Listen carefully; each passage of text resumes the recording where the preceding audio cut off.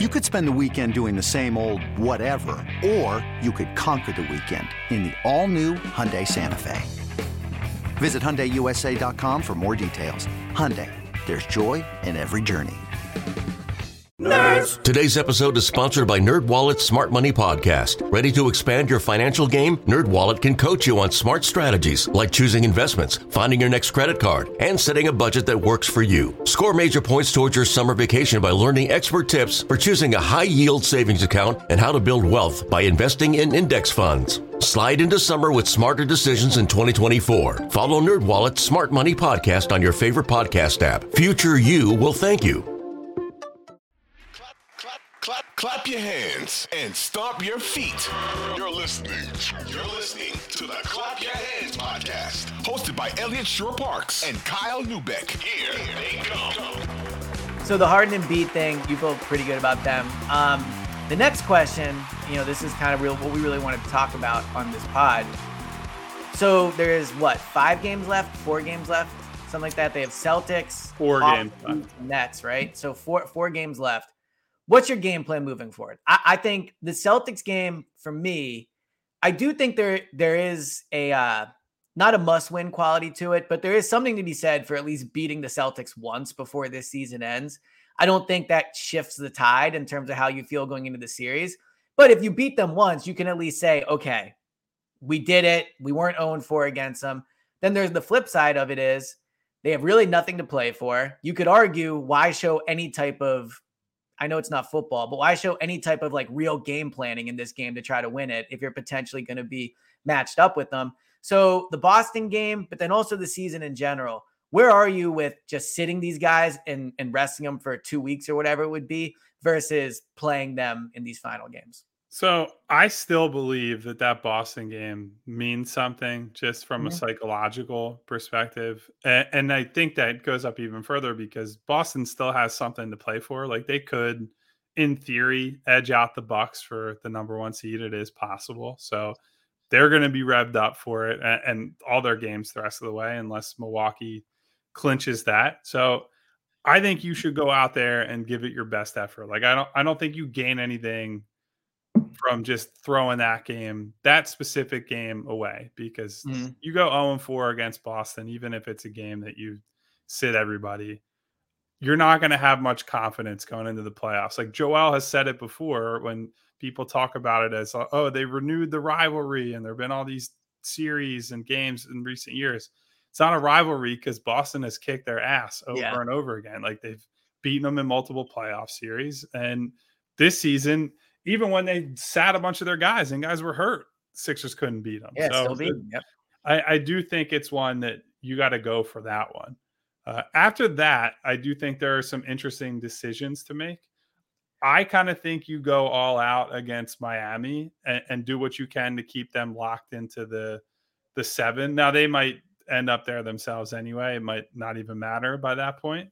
But if you lock them into 7, then I think the Atlanta and Brooklyn games next weekend are just throw those away, sit the guys, get the young guys minutes, see if Paul Reed can catch Ben Simmons in scoring for the season and fewer minutes played, which I'll get into a stat update on that at the end of the podcast. Nice. That'll be our sign off. So I think these next 2, if I was them, I'd play them straight up. Just go into those 2 as, playoff tune-up type games. And then Atlanta, who cares? Brooklyn, really, who cares? That's the one where you say, don't show them anything more than you need to, because you will almost certainly play them in the playoffs. And you can basically guarantee that if you lose to them. So you just lock that matchup in and away you go. So I'm conflicted on this because on one hand, I always think prioritizing health is the right move. Not to pull the Eagles into this, but every training camp, there's a debate of, do you practice them hard? Do you play them in preseason games? I know this is a little different, but the games are meaningless to some extent, right? We can debate getting reps together, how much that matters. I do think the MVP is worth playing for. I think the MVP super matters. I think Embiid getting it would be really, really big for him, really big for the fan base. I got into this side debate with people. So for me, for my personal sports experience, Iverson winning MVP is one of my favorite sports moments. He was my guy growing up. Do you think an MVP can mean just as much to somebody like as a title? Like, do you think that Embiid winning this MVP will feel in some ways like the culmination of them winning it all? Like, it feels like such a battle they've been in that if Embiid can win this, I think it would be a huge emotional boost for the team. I don't think it's anywhere close to a title, but I do think to that point that, if he wins it, suddenly all the like Eeyore, Yes, yeah. like that kind of stuff maybe fades to the background, and that finally gives a bit of individual validation that I'm not saying that Joel needs that, but to finally get over that hump after you've been so close and so close and so close to be number 2 the last couple of years. This year as we said in the last pod, perhaps the closest MVP race in the history of media voting. So do you still think it's super close? Huh? Do you still think it's super close? I do. I mean, I think part of the reason I think it's super close is it didn't seem like that Bucks Sixers game had many eyeballs on it last night. Like it was not a prime time national TV, whatever game. Right. So Sunday afternoon. I didn't see people were talking about fucking wrestling, which always drives me insane on social media. I'm like, maybe we can get into that end of the pod. Well, it's so funny on the timeline because I think like you can tell on Twitter sometimes when everyone's watching the same thing, and so you can just tweet like amazing, and everyone knows you're talking about a certain game. It was so funny last night. I'm seeing all these tweets like, "What a twist! And I'm like, what game are they watching?" And it's WrestleMania or whatever. But yes, it didn't seem like it was. I'm gonna save my wrestling take for the end of the podcast. All right, I'm gonna totally do that. But yeah, so like it didn't, at least this is my perception. I don't know and I didn't see anyone posting about, big odds swings or any kind of like strong takes about the game. I don't think people were even paying attention to it that much. I mean, honestly, the women's college basketball game had way more attention on it than Sixers Bucks, which, say whatever you want about that or why that happened. Well, the taunting debate too dominated Twitter. Oh, what an insufferable. Yeah. So anyway, I don't think that game really moved the needle in terms of MVP. So I think it's probably still about where it was. Jokic has missed a couple games in the last week. That's another factor that he didn't really gain anything over the last few days, although he did move up the MVP ladder while not playing in games, which I thought was quite fascinating. So if you think that this is going to make some big psychological difference for Joel, or it's going to put wind in the team's sails or whatever, I think you could justify playing him a little more than maybe you'd want to. I don't think it's like oh man, he's a champion now type thing. It's still, if he wins the MVP, it's great. And it gives him a little mental boost, but that doesn't clear any of the playoff demons. That just is, hey, I was able to finally beat out Jokic. This episode is brought to you by Progressive Insurance. Whether you love true crime or comedy, celebrity interviews or news, you call the shots on what's in your podcast queue. And guess what? Now you can call them on your auto insurance too with the Name Your Price tool from Progressive. It works just the way it sounds. You tell Progressive how much you want to pay for car insurance, and they'll show you coverage options that fit your budget. Get your quote today at Progressive.com to join the over 28 million drivers who trust Progressive. Progressive Casualty Insurance Company and Affiliates. Price and coverage match limited by state law. No, and look, obviously a championship, the whole team wins it, the whole city wins it, so there's just a difference to that. But I think what makes people care about a championship so much is that you really care about that team and you follow the struggles of it and you're emotionally invested. And I think more so than other players, like when Bryce won MVP, it was cool, but there was no 2-year debate on whether or not he's being properly recognized around the league. So this feels like a much more emotionally invested MVP than other ones. So at this point, I think he's going to win it. I don't think there's a ton that can swing it. There's only a few games left. Jokic isn't really playing. Giannis continues to have really long odds, so maybe I'll just give up on my Giannis is going to steal it take. But it feels like he's going to win it, but I do think it's worth prioritizing over these last few games. Now, the question I have for you, you said you thought that the Boston game was a big one. Let's get into that just a little bit more. What do you think a win over Boston could mean? Excuse me. And what are you looking for in that matchup? Like, could a win over them swing how you feel about a playoff series? You think this is more just the Sixers would feel good to see a win against a team they've struggled against? I think it's more the latter. I think you just kind of need to get one under your belt because, I mean, transparently, they play in the second round. The Sixers are going to be heavy dogs. Yep. They have the worst historical record and reputation. They're going to be playing on the road in that series. All the factors are going to be working against them. So, I mean, however you want to split it, what is it like? Say 80-20, Boston wins that series, 70-30, like however you want to land on that. Certainly publicly. I mean, I think with amongst the Sixers base, you could probably talk yourself into it a little more, but I think they'll be like minus 350 to win that series. Like they'll be heavy underdogs. Yeah, I think Boston is going to be a heavy favorite. So now look, as well as I do, sometimes that can end up working in your favor in other sports where it's you play the underdog card. And I just think that's an easier one to play in something like football where it's a one game single elimination and a team can just catch you on an off day. Like you might just have a bad game. Yeah. You took them for granted and all of a sudden they're moving on. Whereas maybe that happens in a game, in two games in the NBA playoffs. Rarely, though, is that happening for a full series. That's why most of the time the best team wins or the better team wins as long as everybody's healthy. So, yeah, I think this one is one that you just have to add to your own mental resolve. If you win this one and then you go down 0-2 or at least 1-0 to Boston in the playoffs, you're not just suddenly like, well, this is over. Like the sky is falling.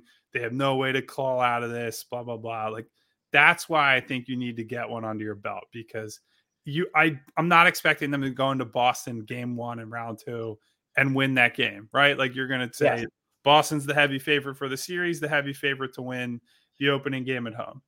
What you don't want to happen is for the series to spiral because you lose early and you have one bad loss and the wheels fall off and guys start looking, maybe James starts looking toward the strip clubs in Houston or whatever his summer plans are. Right. And Joel's thinking, why am I doing it with this organization where I've never been able to beat Boston? And that's what you don't want to happen. So you don't want to put too much stock into one game.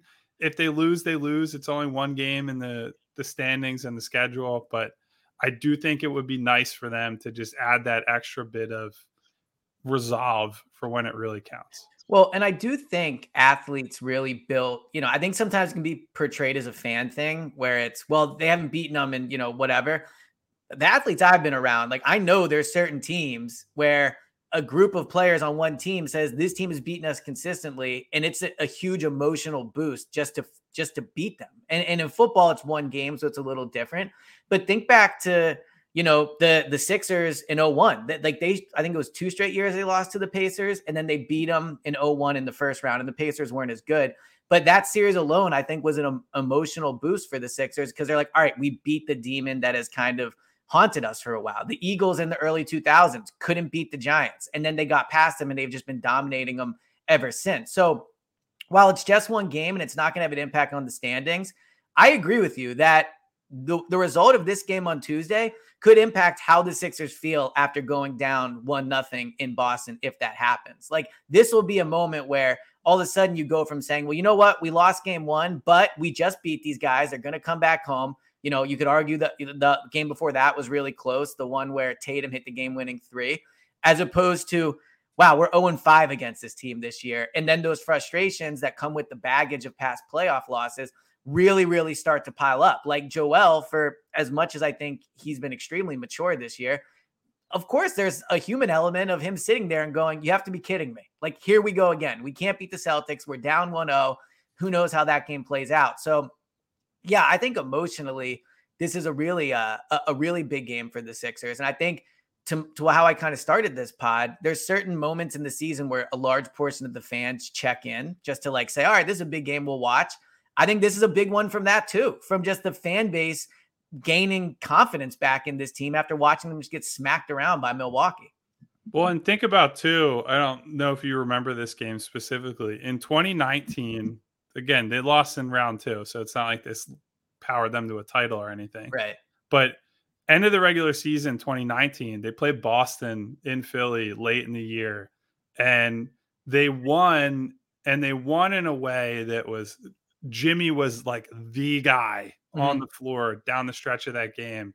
And I think a big reason that you would have felt more confident in them going into the playoffs is that, oh, wow, the Sixers might finally have a dude that they can give it to when the chips are down or when it's tight end of games who can close it. And there had been a bunch of those moments. And doing that against Boston, even though that was, Boston was kind of in disarray that year, but just to do that against that specific team because they've been such a thorn in their side, I thought that made at least a little bit of a difference heading to the playoffs. It's not the reason that they won games in the playoffs. It's not the reason they were able to battle until Game 7, but we've said it all throughout the year. You add all these memories, these moments, these games to your belt.